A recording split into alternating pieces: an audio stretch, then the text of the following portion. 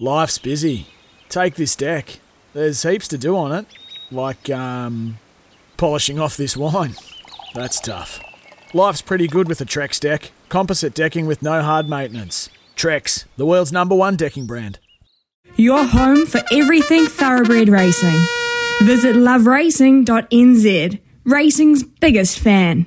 It is 10:57 here on SCNZ, and it is time to catch up with Louis Herman-Watt. As we look back at the weekend, pretty big day at Te Rapa there.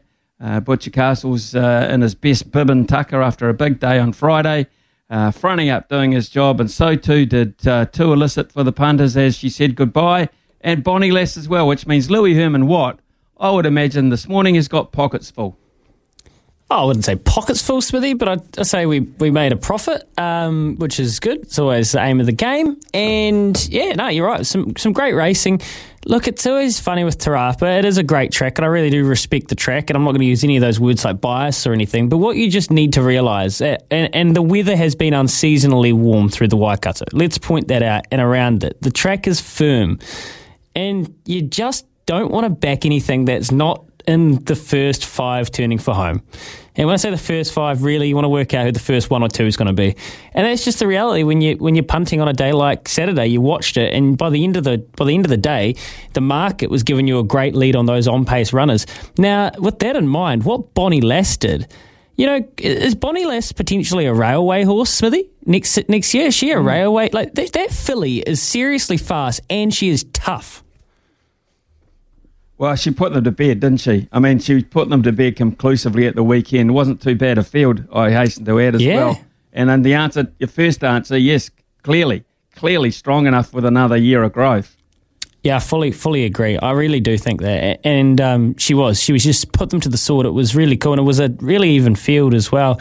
And look, Too Illicit, brilliant ride by Michael McNabb, took luck out of it. She was the best horse racing on the day. She got her send-off, and it was great to see. Punters obviously spotted that one. They didn't think she'd have an issue getting near the pace, and she didn't. Are you excited for the Queensland Carnival, Smithy?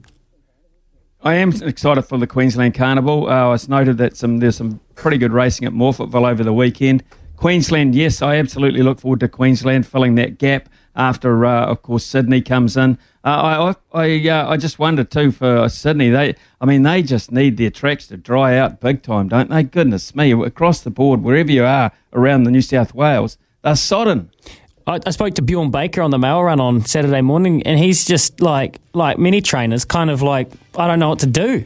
Can't find a track for so many of my horses. It's it's a real head scratcher. Trainers have a hard time at the best of it, Smithy, you know this. But when the tracks are that wet and trying to map when you've got a big stable races for your horses, that's really tough. So they are doing it pretty hard over there in New South Wales. Here's some tips for maintaining your Trex deck. Occasionally wash it with some soapy water or a pressure cleaner. Trex composite decking is low maintenance and won't fade, splinter or warp. Trex, the world's #1 decking brand.